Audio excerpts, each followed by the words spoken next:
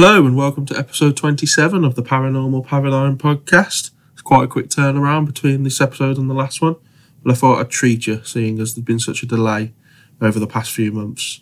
Today we have a very special guest coming on who wants to remain anonymous, so for the sake of the episode we'll call him Dwayne. Now, Dwayne has been a lifetime experiencer of paranormal things, and the reason I use the word things is because it's not just accredited to ghosts or spirits. There's also UFOs in there. There's also what seem to be dimensional beings involved as well. We won't have time to discuss all of it tonight. We're going to focus on part of his life story tonight, and there will be a part 2 coming up where he can tell us a little bit more about the UFOs and the lights in the sky that he's been seeing as well. But today we'll just focus on really on his early childhood, I guess. Now, this is the first time he's ever gone public with this. He's very nervous, but I'm sure you'll all join me in making him feel welcome and listening to his story with respect. He was a bit reluctant to come on after he'd first contacted me about his experiences. I'm glad he's decided to come on now and tell us his story. But like I say, he's nervous, but I'm sure he'll be absolutely fine. And hopefully he enjoys it enough that he does come on and give us the second part of his experiences. But before we get on with the interview, there is some good news, and that is that there is now a shop related to the podcast. You may or may not have seen that through Ryan, because I'm still serving a Facebook ban. Through Ryan, he has uploaded onto the page and onto the group the link to the shop, and you can go there and you can buy any kind of merchandise. Really, you can edit your own type of merchandise, but there are certain things that I've just selected to show on the shop, and that's things like t-shirts, hoodies, of course the classic coffee mug or tea mug. I think there's a mouse mat on there, and some badges as well, which are quite nice. I'm going to get some of those for myself. So if you head over to shop.spreadshirt.co.uk/paranormal-paradigm, that's shop.spreadshirt.co.uk/paranormal-paradigm, and that should take you straight to the shop if you want to buy yourself an early Christmas present, or maybe you know somebody that also likes the show and you can get them a gift. It's just, I thought, I've been having so many positive comments about the show, particularly over the last few months when I had the little hiatus. So many people asking me where I was, when the show was coming back.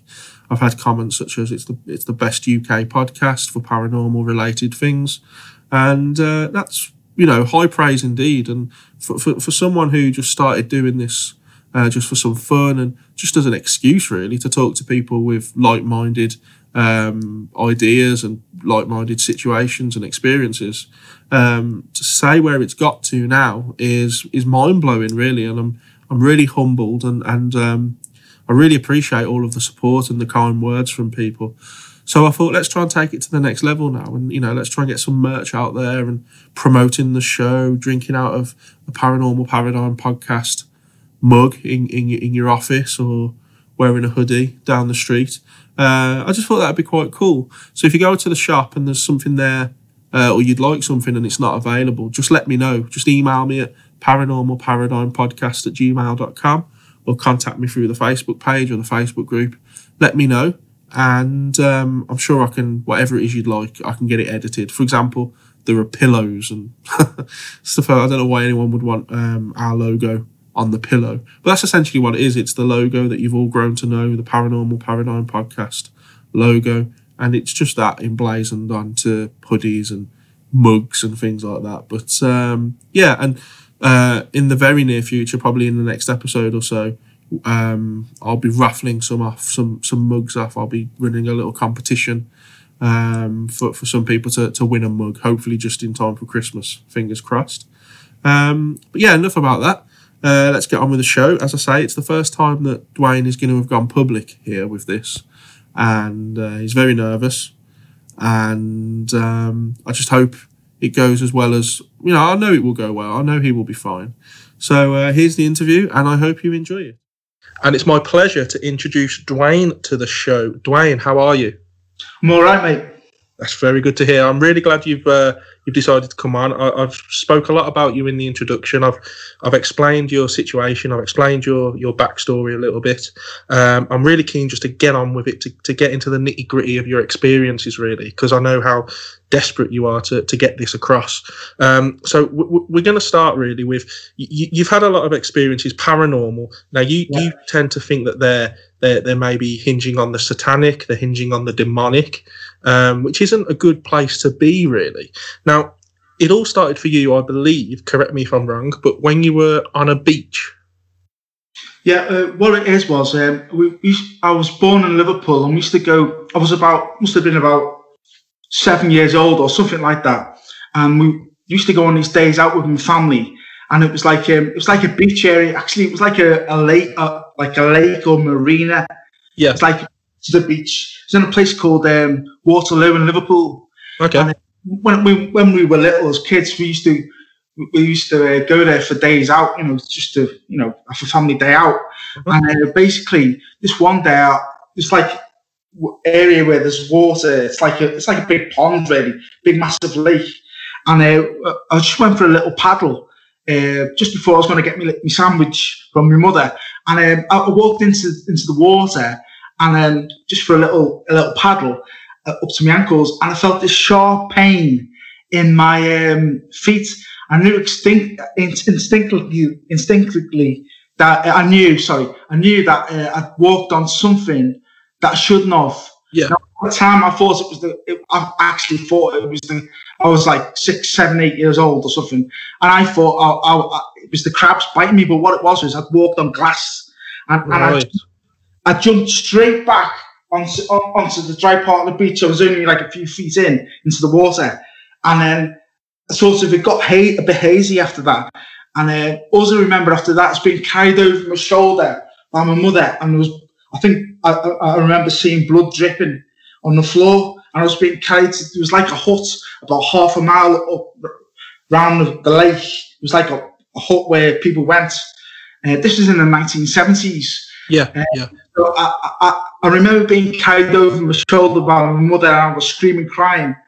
And then after that, all I remember was one of the people who worked in like the building, the hut thing, putting my feet in a bowl of water. Now, I'm not sure if you meant to do that. When people's feet are cut open, both of my feet were cut open, and there was blood pouring out. And I just remember losing consciousness. And I remember years later asking what happened, and I think my mother said I fainted or lost consciousness. Right. So what happened after that was basically I also remember is next being in the hospital. But the thing was, I could hear the screaming, and I was flying around high up by the ceiling. And I remember looking down. Yeah, I heard the shouting and crying, and I realised that it was me, like screaming. And it was me in the other room. And I was flying around, and I was coming to this door, and at the end of this corridor, or whatever it was, like going around to the left where the door was. And I looked down and see my family members, see my mother, my nan, and my sister, listening to me crying in the other room. I went to the room, and I think I remember jumping into my body, and what was happening was my feet were getting sewn up by the net. Right. But I've been fine. So what my theory is I've been given a load of drugs for my feet to be sort of numbed up, so they could sew the feet up, because both feet were cut open badly. I had a lot of stitches. And basically, they give me so many drugs. I must have left my body with soul or whatever. It's left my body and gone somewhere else. Wow, I mean that's interesting in itself, because you're having an out of body experience essentially. Yeah. But a lot of people experience this when they're not conscious.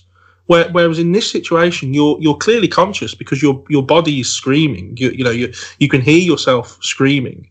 Yeah. So I've never heard of an out of body experience where the person is conscious at the same time. Yeah, I remember hearing my own voice in the other room as I'm coming into the room, and through, I don't know how I got into the other room, but I did. And whether my spirit all went through the wall or went through the door that was closed, or I don't know, But all I remember is hearing noises, and I realised what was going on. My feet were being sewn up, and basically I seen, because I remember, I don't know if it was my mother or someone, or one of those three people said to me, we were waiting outside, and I remember saying to my mother, or my nan, I remember seeing you. I seen you in the hallway. Wow. Yeah, I remember saying to a family member that. But this was a long, long time ago. This was in the 1970s. Yeah.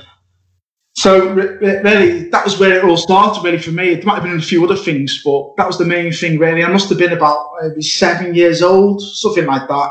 Okay.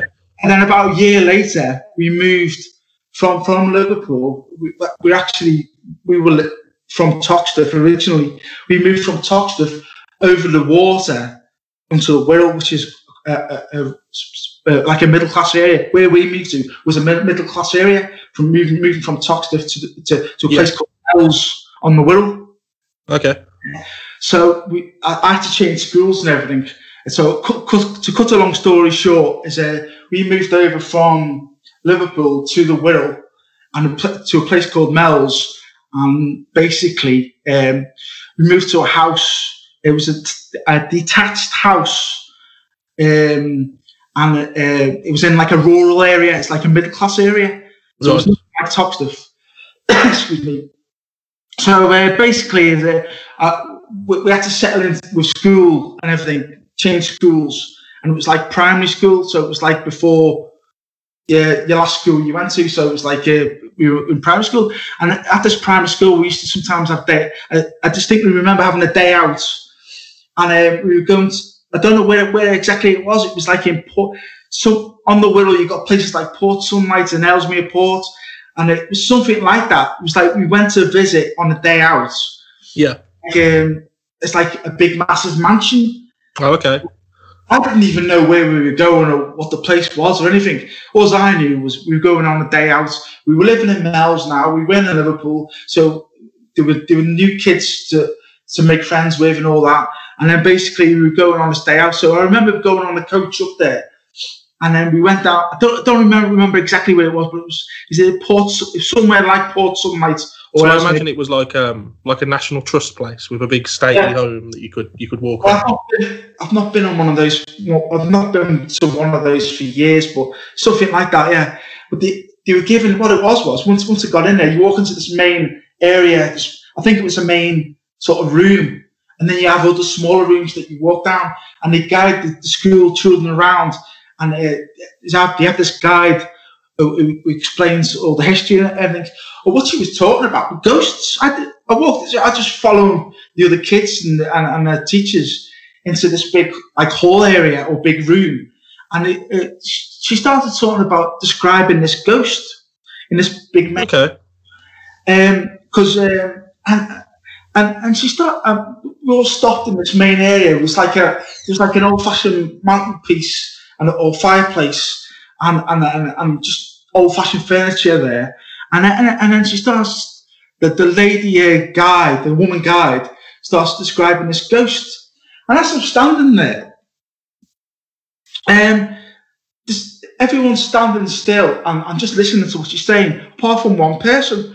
And there was this woman going around like dusting the mantelpiece and dusting the furniture and dusting the table. And I'm watching it, and as this guide for this ghost tour, as I realised what it was like a ghost tour. Yeah. As this woman is describing, there's a ghost here that sometimes cleans up and is seen dusting or whatever it was. I can't remember the word for word that she said, but as she was describing this ghost, I was watching what she was describing in front of me. Wow. There's this woman there was this woman in an old-fashioned like corset dress, like a corset dress, and she was like bending over, dusting and reaching up a little bit with the mantelpiece, cleaning the ornaments or whatever it was. And I'm standing there thinking, she's describing the ghost. The tour guide is describing what I'm seeing. If you know what I mean. That's fascinating. I mean, is So, just kind of looking at this from a psychological perspective, I'm sure you'll appreciate. Is it possible that what she was describing allowed you to envision it, almost like, or are you, not that I don't believe you, because I absolutely do, but when you saw this thing at the time, could you believe it? Could you believe that? Is that real? Is this an actress? Pop actor, yeah. It could have been that, couldn't it? But I don't think it was, because I was looking at the other kids and other people who were there, and they weren't seeing what I was seeing. They didn't seem to notice. As you made a good point there, and I would have forgotten about that. Right? I did think this through. I did think this through years ago. I did think at this point you just made them years ago, and that sort of made it like, well, there was something going on there. You know what I mean? So yeah, I totally agree. He didn't seem to notice that. I was the only one that seemed to notice that. And I'll get to a point in a minute where I ran out the room. I said to one of the kids, "Did you see that woman?" And he said, "What woman?" But anyway, I'll just finish off what I was saying. It's basically she's dusting and cleaning and just cleaning the room, basically the furniture and all that. And then gradually, the woman, the guide who's describing her, said, "There's an old Victorian." I don't know if she said this word for word, but something like there's an old Victorian, like a Victorian-looking woman or whatever it was, ghost seen in this room, and she's often seen dusting and cleaning or whatever it was. But as she was saying all that stuff, that's what I was seeing in the room. I don't know how else to describe or articulate what I want to say. You know what I mean? Yeah. So I'm watching ghost or person or whatever it was, dusting the furniture and all that. And then gradually, people start leaving the room, going to the next room, because I believe the next room was the blue room, which is usually where you see the ghost, in the blue room. But you saw it in the other room. I was standing there, like this big room. It's probably obviously a mock-up room, you know what I mean, from bygone age. But the thing is, I'm watching this person. It was definitely a human being. Or look solid to me, anyway, mate. And no one else was noticing this woman dusting everywhere. So the guide had finished describing what I was watching. It's basically some woman cleaning, and she was wearing like an old-fashioned corporate clothes. Did this woman? You say no one else in the room except for yourself was really noticing this woman or interacting with the woman. Did you notice if the woman was noticing you? Or that's what I'm just going to make, mate. As people are leaving the room, gradually the kids are going off. We're going to go to the other room now. So the kids are following everyone else. Everyone's just left the room. All the kids have left the room. And I'm standing there still watching this woman dusting and cleaning. And then all of a sudden, she stops, turns, looks at me, and smiles at me. I must have been about 8 years old, 10 years old, or something like that. Wow. So she smiled at me. The ghost actually smiled at me, looked up and stopped. The ghost stopped dusting, looked up, turned around, and smiled at me. And I ran out the room. And then I said to one of the kids in the blue room or whatever it was that was further down the corridor, I said, "Did you see that? Who was that woman dusting?" She goes, "What woman?" So I seen something, mate. I was the only one who seen it. Wow, that's fascinating. I mean, I've had some, I've had ghostly encounters myself, and I've heard stories, but I mean, that's probably one of the most clearest encounters. I mean, and there's a lot of questions around it, as you've just thought of yourself. It could have been an actress, maybe, but the very fact that nobody else interacted with her or even saw her is very strange. Well, I was basically standing in the room on my own, watching that woman dusting. Now, if that was an actor, we wouldn't do that, would they? No. Everyone in the room, I was on my own in the room. I was actually thinking about it. I remember I was transfixed and watching it. I was thinking, part of my brain was saying, what is this, like a ghost? Another part of my brain, I don't know what the other part of my brain was thinking. Probably run. Just run. Well, she was a nice ghost. Well, she looked solid to me. She's just got someone cleaning. It's just that she's wearing old-fashioned clothes. And so at this point, right, we'd moved into this house in Mells. So I distinctly remember saying now, might have been a few days later. It wasn't straight away because I was like a shy kid. I didn't really communicate well with anyone. I didn't even communicate well with my parents. Yeah. But I remember saying, well, maybe you should tell them what you've seen. So it might have been like a few days or a week later. But I distinctly remember telling my parents, this was in the house that we'd only moved in maybe a year or two before. So we moved into this house called so we moved to a place called Mells, and we moved in 1979. So it must have been the early 80s, like a year or two later.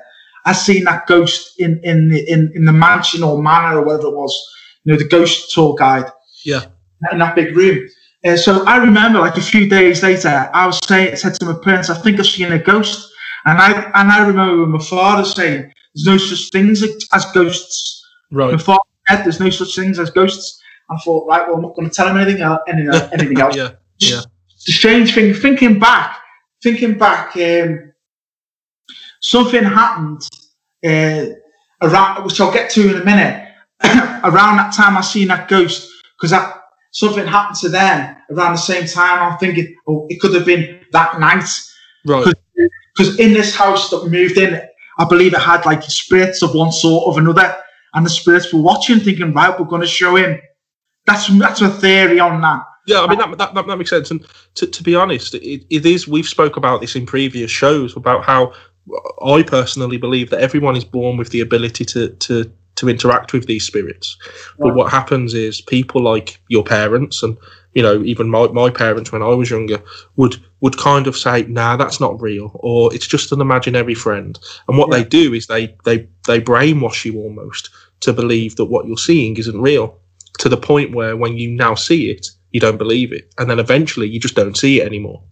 I think the condition has a lot to do with it. But I also think vaccinations might play a part. Okay, yeah. I mean, again, vaccinations, which blocks off your spiritual eye.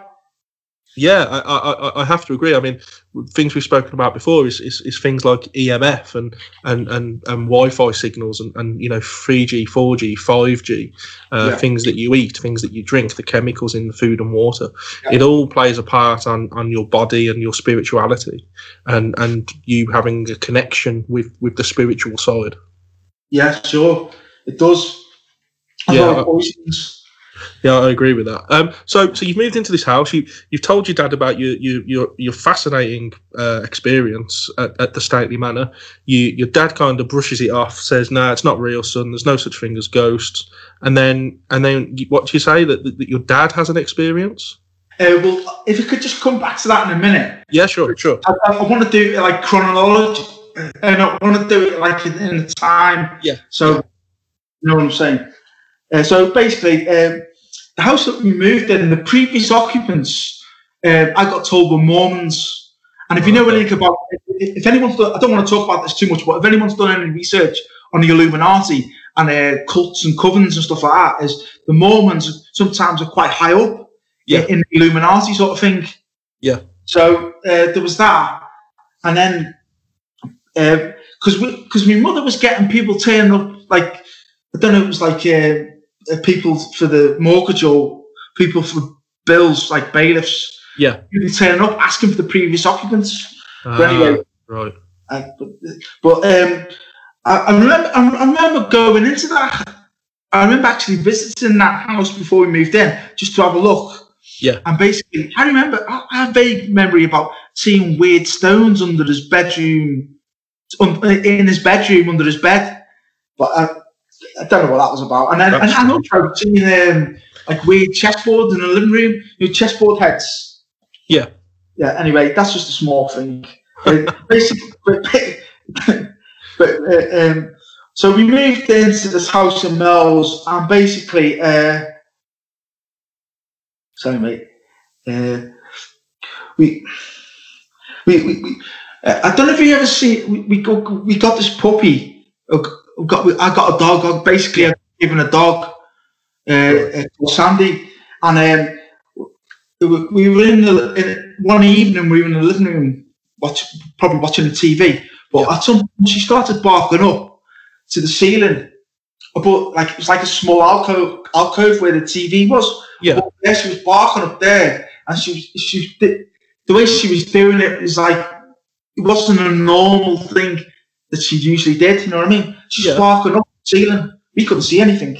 No, I mean, of course, it's often thought of that animals can see things that we can't. You know, spirits.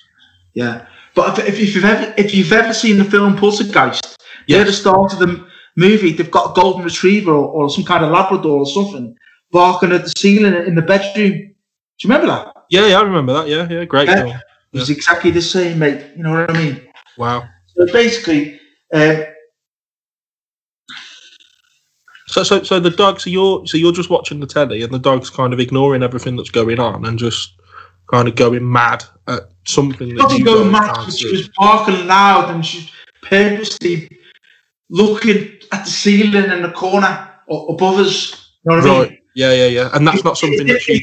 Something got her attention. It's as if she's seen something, actually. Yeah. She had heard something or seen something or both. Yeah. That type of thing. She wasn't going crazy. She was just barking, not the normal bark.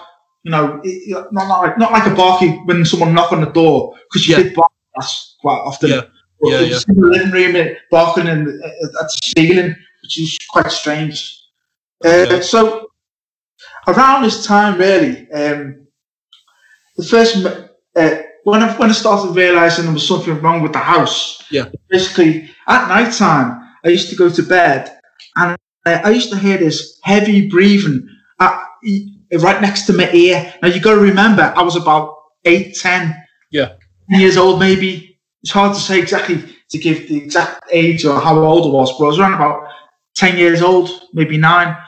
But I used to hear this heavy breathing right next to my ear. I'm lying in bed, I'm trying to fall asleep, the light's off, I'm in my bedroom, and all of a sudden, right next to my ear, it's right next to my head, right next to my ear, I'm hearing this heavy breathing.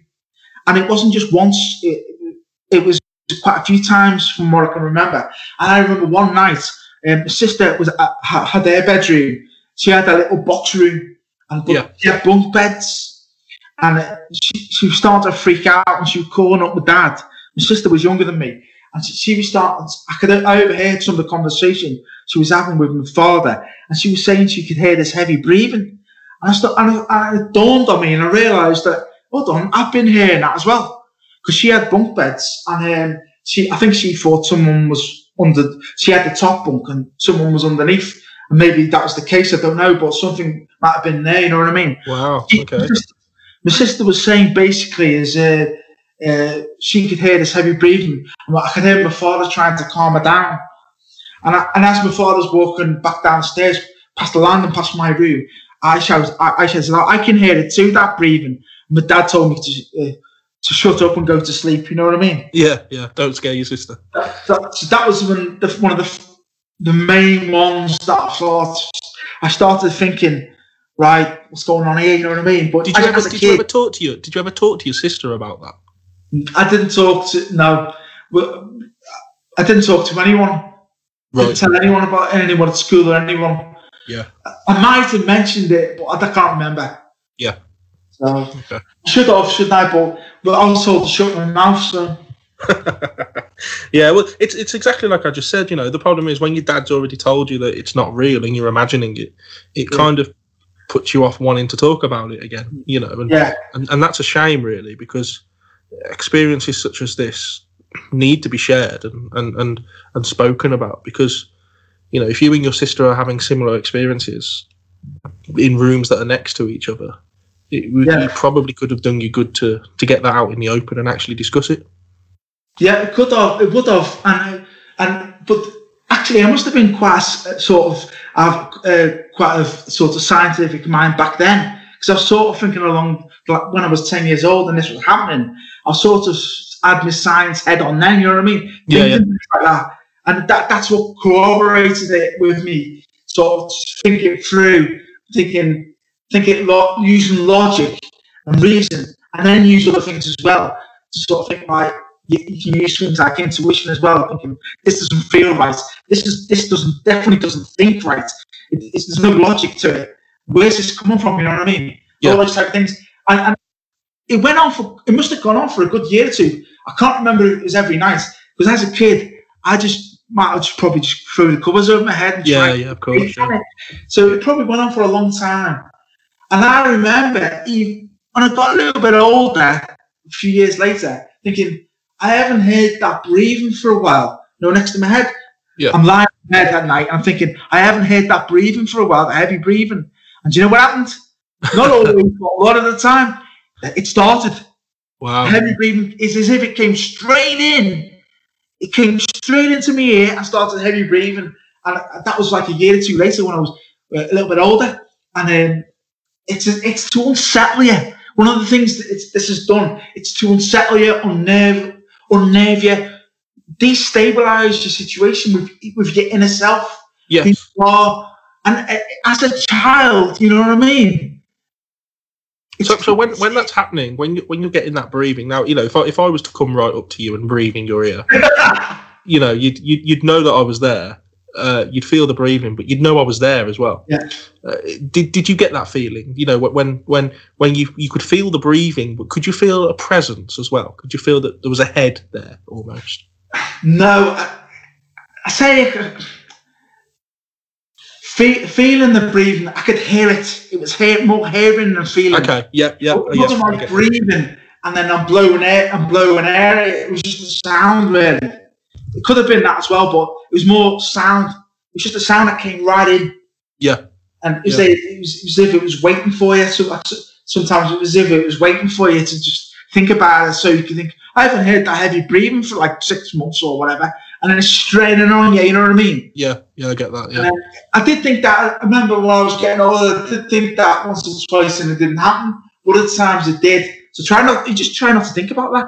You just block it out. And that's the best survival mechanism you can have as a child, because especially when your parents aren't supporting what you're hearing and seeing, your views on ghosts and all that. But anyway, there was that, and then around the same, we didn't get told this until we moved out. We lived in this house for 10 years, from 1979 to 1989. But we never got told about the story I'm about to tell you until we moved out. But this happened to my parents. Is one night. My mother was dreaming about this old-fashioned feather boa strangling her one night, and she. To cut a long story short, mother woke up with this feather boa around her neck, strangling her. Okay. In real life, she was. It was at night time. She'd been asleep. She woke up. The lights were out, as far as I could tell. I wasn't there, but my mother was in bed. My mother was in bed. She was dreaming about this feather boa. She was having this nightmare about this feather boa that was strangling her. She wakes up and finds there's a real feather boa strangling her. Wow! So I can only go on what I was told. Yeah. So yeah. I mean, where did that come from? Where did the boa come from? We don't know, but we're going to tell you what happened. It's basically at some point. My father woke up, and then I don't know what happened between those two instances. My mother must have found a way of waking my father up. No, so my father tries to get this feather boa off my mother, right? Yeah. And he was struggling, from what I can tell, and from what I can remember, from what I was told, because I was told this story 20, 30 years ago, so it was a long time ago, but from what I can tell is he eventually got the feather boa off her. Yeah. So the feather boa, as my dad gets the feather boa off my mum, it was strangling my mum. Right. My father gets the feather boa off my mum. It starts flying around the room on its own. Wow. Yeah, the feather boa was flying around the room on its own, and then it flew out the window.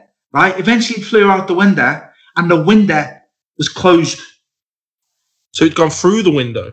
Yeah. Outside, the window was closed. So it's gone through the window, but it hasn't smashed the window. No, the window was closed. That's what I was told. It went out the window, and the window was closed. Wow, now that is interesting. That's what I was told. Now I'm thinking, right? that happened on the night or around the time when my father told me there's no such things as ghosts, Stephen. Yeah. I've only just come to that conclusion in the last few days. I'm thinking that's what happened. Because those entities in the house were going to say, right, we're going to show you, mate. No ghosts, we'll show you. And how did your dad react to that? Well, we didn't get told the story until years later, until we moved out the house. So whatever, like 6 months or a month or two after we moved out, I can't remember what it was. Well, we moved out in 1989.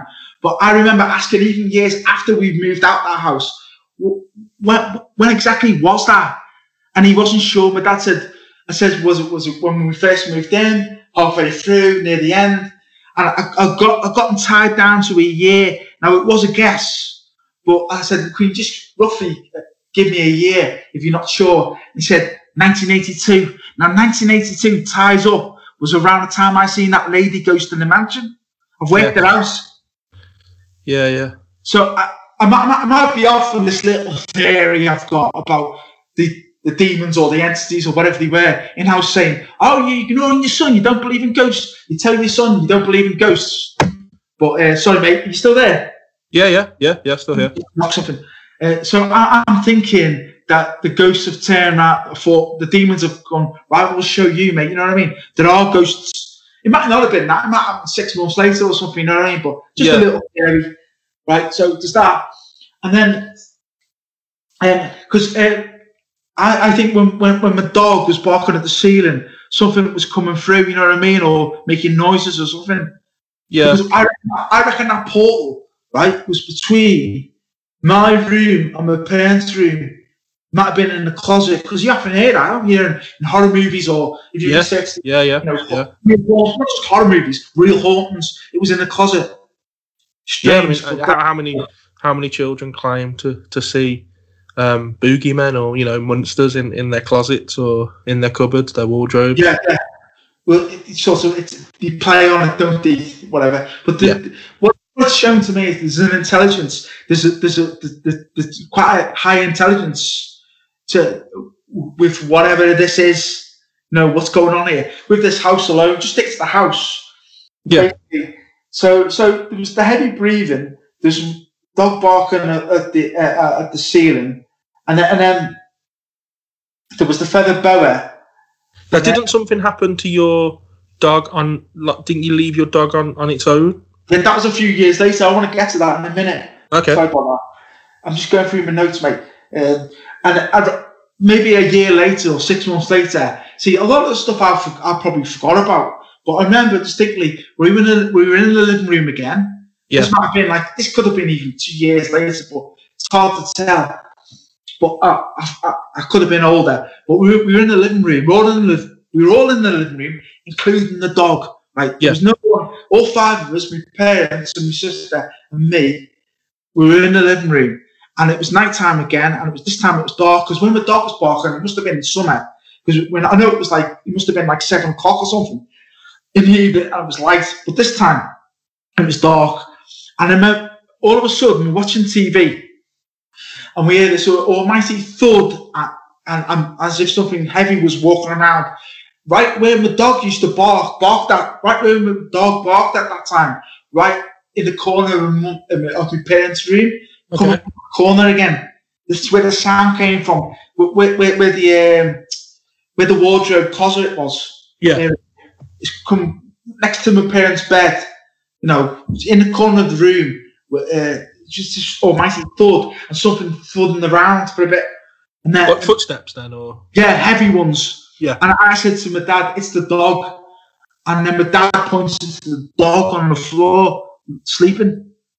What else are you going to say? We all looked up, and what the fuck? We all looked up thinking, what's that? And it wasn't next door. It wasn't semi-detached, but it wasn't next door. It was upstairs.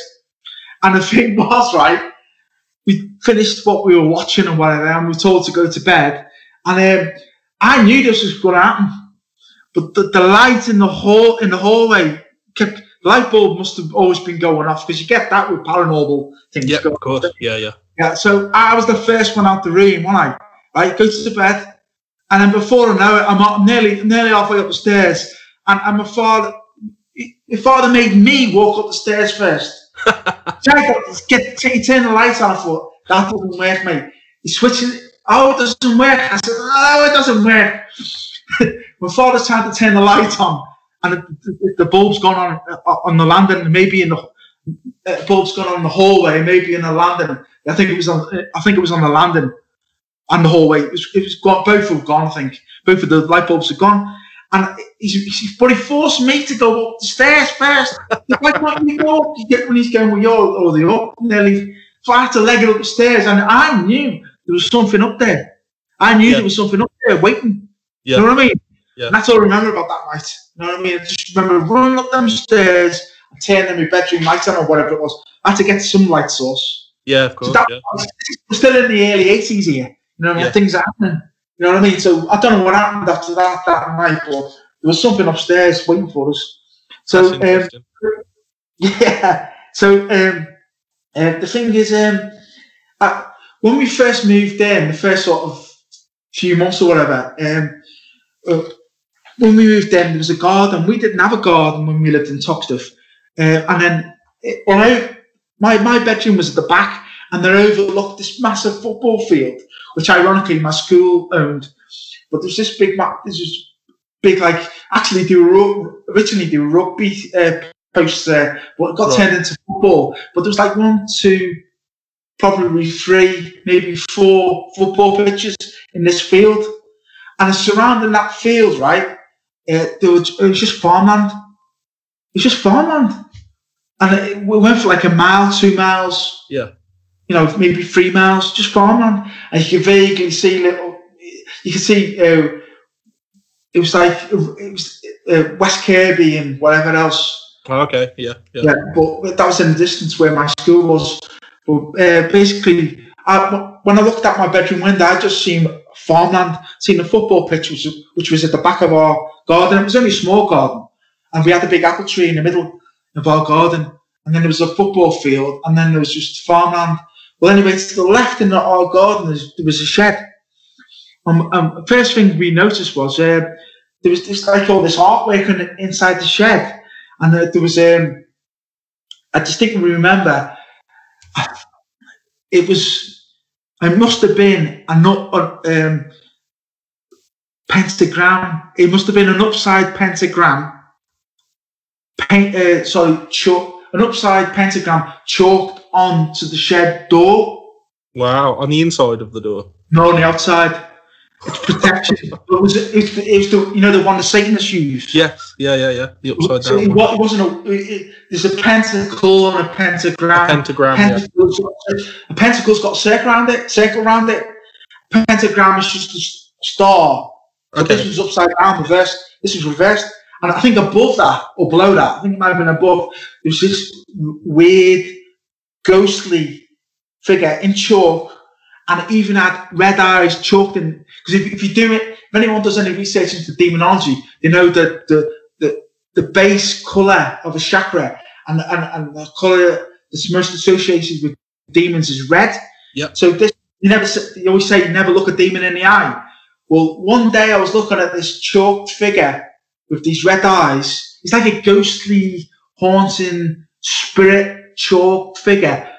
It must have been above, or I don't think it was to the side, but it was above the upside down pentagram, chalked on the shed door. Well, I remember just dodging about, because it was like the shed door faced towards the road, but between the road and the shed there was a bit of land, like a pathway to the side of our house. And then there was like sort of the like a back door, like a back gate.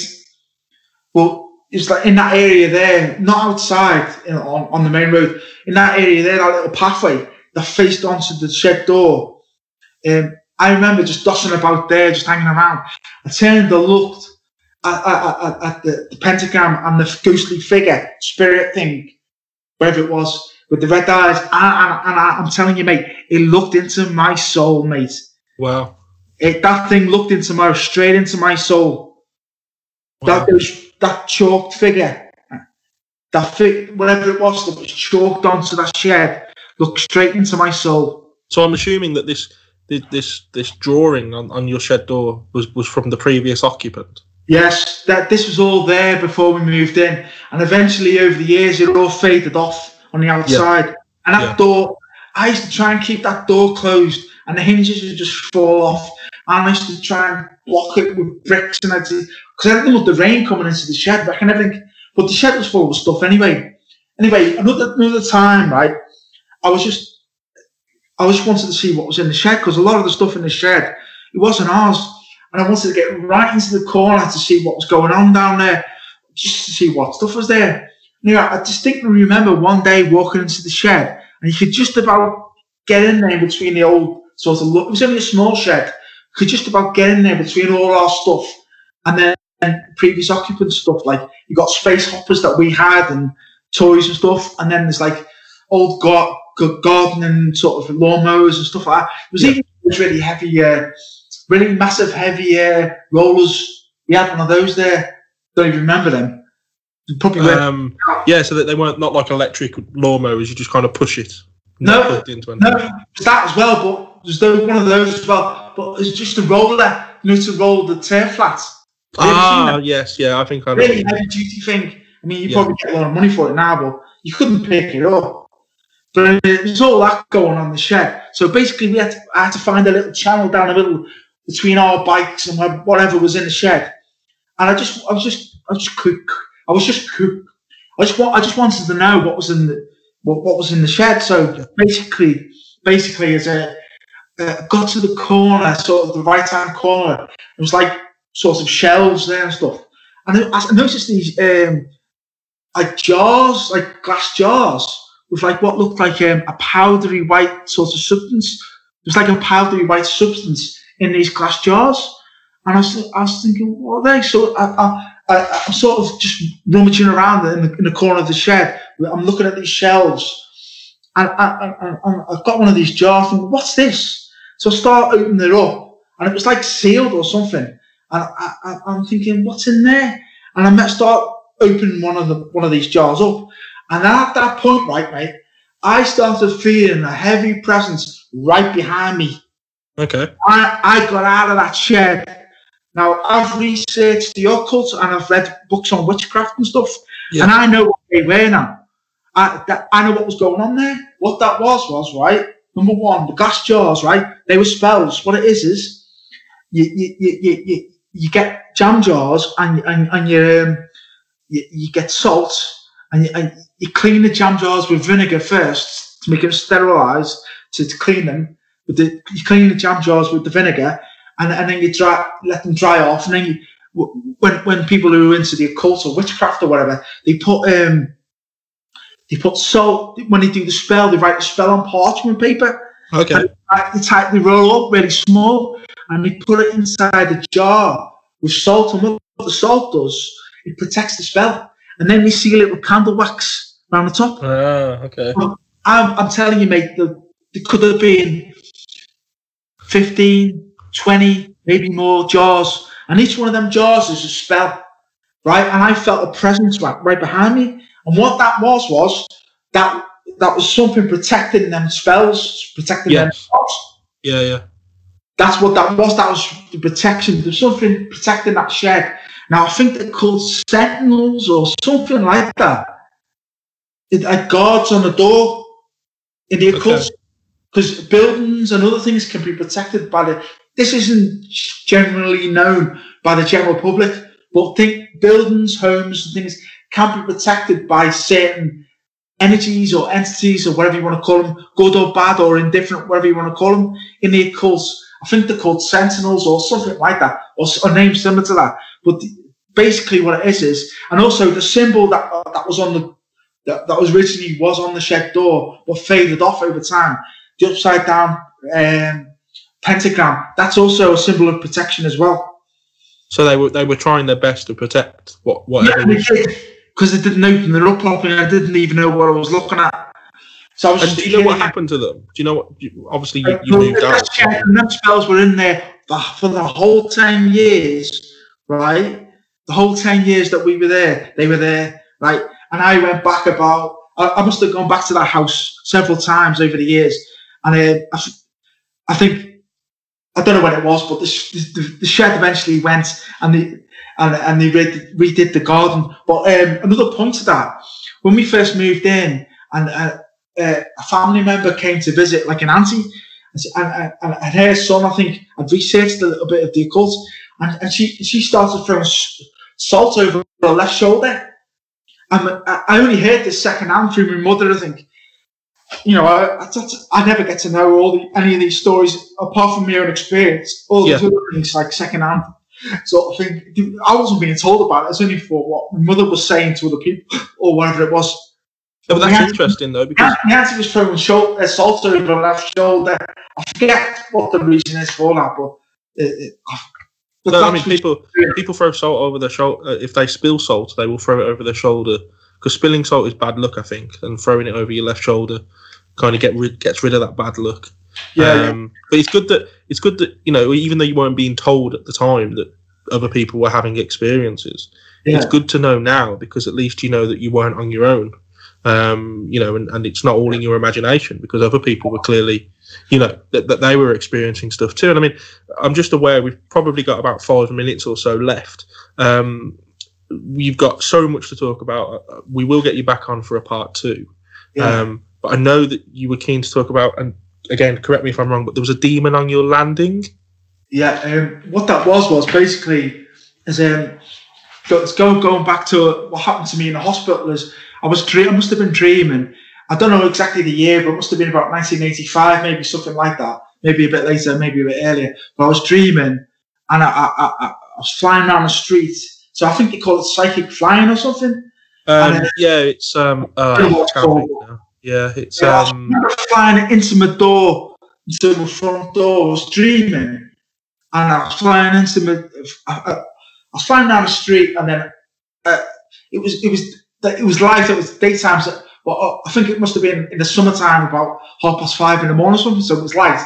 But I remember flying around. It wasn't dark, and I flew. Decided to go into my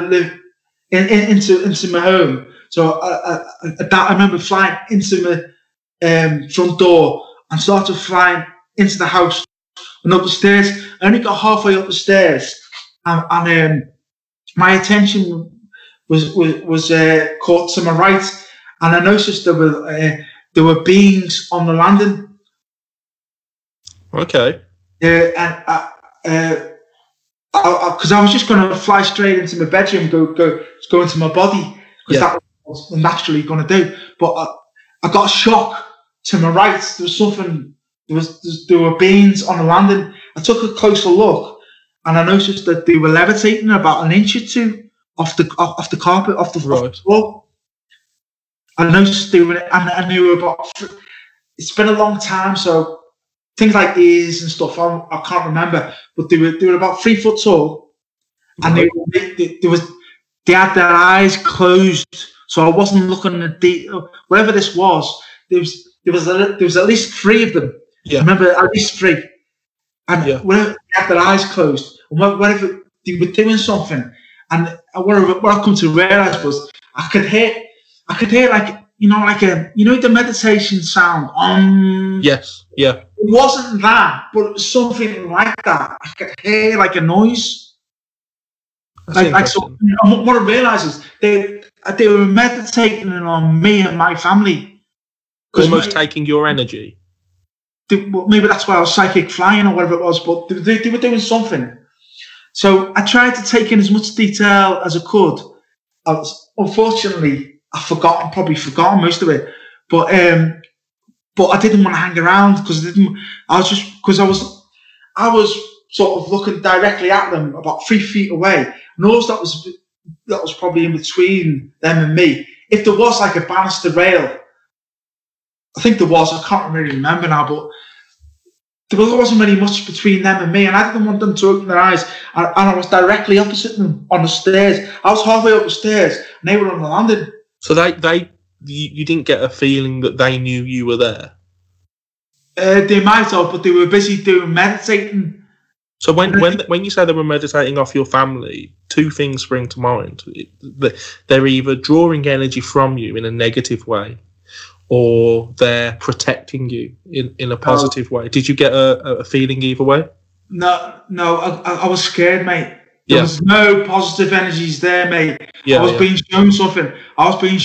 There. I wasn't picking up any positive energies. I'm thinking they were putting negative thought forms into me and my family's minds. Yeah. I'm thinking that's what their meditation, if you know what I mean, was. Like, they didn't look human, right? What they looked like, I can't remember if they were grey, black, dark blue, or I can't really remember the exact colour, but there wasn't nothing bright about them. Have you seen the film Communion by? Yes, I've seen Communion. Whitley Strieber. Whitley Strieber, yeah. Yeah, and there's a little boy that calls the Little Blue Doctors in that film. So they're kind of like that. Kind of. So were they wearing clothes or? No, I don't think I would have noticed that. No, I didn't. And they were humanoid. I couldn't tell whether they were male or female. No, but I mean, they looked not human, but they were humanoid. So 2 legs, 2 arms. Yeah, even that's difficult to visualize in my mind. Actual original memory, if you know what I mean, because over the years, your mind, if you're watching horror movies and UFO movies and paranormal research, and your mind gets full of all kinds of stuff, and it's difficult to. I don't want to say yeah or nay. They probably did, mate. Yeah, they definitely had a head and a torso, and I would have noticed if they didn't have any arms, wouldn't I? Yeah, of course. I mean, he would have stood out to you a bit more if they were a bit. Yeah, so on our feet. So they must have had something like that. That was humanoid, yeah. But I remember they were only about 3 foot tall, and they were hovering about an inch or two, maybe 3 inches at the most, only a little bit off the ground. But they were back slightly sort of wavy. Because I looked to check, they're actually hot. They're actually levitating. Wow. I mean, you often get this with demon reports. Another one, I've not seen this myself from my researchers. Often clowns levitating is one. But even in the horror movies, you see them levitating. But some of these people who make these horror movies know more than what they're saying. You know what I mean? Yeah, I mean a lot of people think that movies dictate people's experiences. So people watch a film and then they experience something like that. So it's not real. They've just kind of copied it from the film. But I'm actually a firm believer that what's really going on is people are making the films. They've had these experiences and they know what it's like and they've researched it themselves. So I actually think it's the other way around. That the people making the films know what. Another thing that I forgot to mention was going back to the heavy breathing. Around the same time or when I was living there, I used to hear like chattering or. Now you get that as well. I used to hear that. Like almost like in the distance. Like in another room, or well, you couldn't judge how far away it was. Yeah, but it was that type of atmosphere. You know what I mean? And I even vaguely remember hearing doors close and stuff. But as I say, I was only young. Yeah, It was all kinds, mate. You know what I mean? Yeah. Well, I mean, we'll leave it there. I mean, because it's again, I've got a list of stuff that you've told me, a list of topics. We'll definitely get you back on for a part 2. It'll give you time to go over your notes again and try and bring back some of these memories, because I can tell even as we're discussing it now, you're getting memories flooding back, and it's great to hear it. Almost an excitement in your voice. It's really good to hear that. So we'll leave it there. I mean, it's been an absolute pleasure having you on the show. I hope you've enjoyed it. I know you were a bit nervous, but I hope you've enjoyed coming on. We'll get you on for part 2. But until then, look after yourself. And we'll speak soon. So thank you. Thanks, Kieran. Thanks. So that was the interview there with Dwayne, and I'm sure you'll agree that was a fascinating interview. And for although I've been in touch with Dwayne for quite some time now, he has been very close guarded with his story and his experiences. He's told me little bits, but not that much really. So just as you were, that was the first time that I was hearing the majority of what he's just said. And I don't know if you could tell in my voice or in my replies, but I was genuinely curious. I was genuinely fascinated by what he was saying. I can't wait for him to come on for part 2. You know, I'll have a chat with him and see how he found that. But he seemed fine. There was a bit of nervousness that came through. And if there was any bad connection, if his voice goes a little bit funny at times, I do apologise, but I didn't find it, bad enough that I couldn't hear what he was saying, really. I think that was a fascinating interview, a fascinating story from Dwayne. So we'll definitely get him back on for a part 2 very soon. Hopefully you guys enjoyed that. So yeah, don't forget, we now have a shop. Head over there and have a look, and I'll put the link to the shop obviously underneath the podcast, as I always do. Dwayne doesn't have a website or a book or anything like that for me to copy a link to like I normally would for guests. But if any of you guys have a question for Dwayne, just let me know. Again, paranormalparadigmpodcast@gmail.com. Come to me through Facebook, through the page, through the group, personally through Facebook. You all should know where I am. Easy to find on Facebook. If you have a question for him, do let me know. I'll pass it on, and I'll be sure to come back to you with his response. Or equally, if any of you have had experiences similar to Dwayne, because I'm sure he's not the only one, and I'm sure that he would be really pleased to hear of other people that have had similar experiences. Or if maybe you just want to tell me about it, maybe you want to come on and talk about the show. And as I say, you can come on anonymously. You don't have to give your full details. Or if you don't want to appear on the show, you just want to tell me your story, and that's fine. Sometimes I did say to Dwayne, sometimes it's good just to be able to talk to people. And as he mentioned about his dad not really wanting to listen to what was going on in the house at the time, I think that's quite a bad negative thing, really. And if my son came up to me and said that he was seeing things, or he had an imaginary friend, I'd certainly take it quite seriously, and investigate it, because I guess that's the kind of the mindedness that I have. That's the way I would approach that kind of thing. But also, I wouldn't want to make him feel silly or stupid or alone. And I think that's the most important thing is alone, because if it's negative experiences that people are having, such as Dwayne was having, I wouldn't want that person to feel alone and in their experiences, and alone against it, whatever they were up against. I really, really enjoyed that. I'm sure you guys did. And I guess really, and until next time, take care, look after each other, look after your loved ones, and enjoy the build up to Christmas. Until next time then, take care.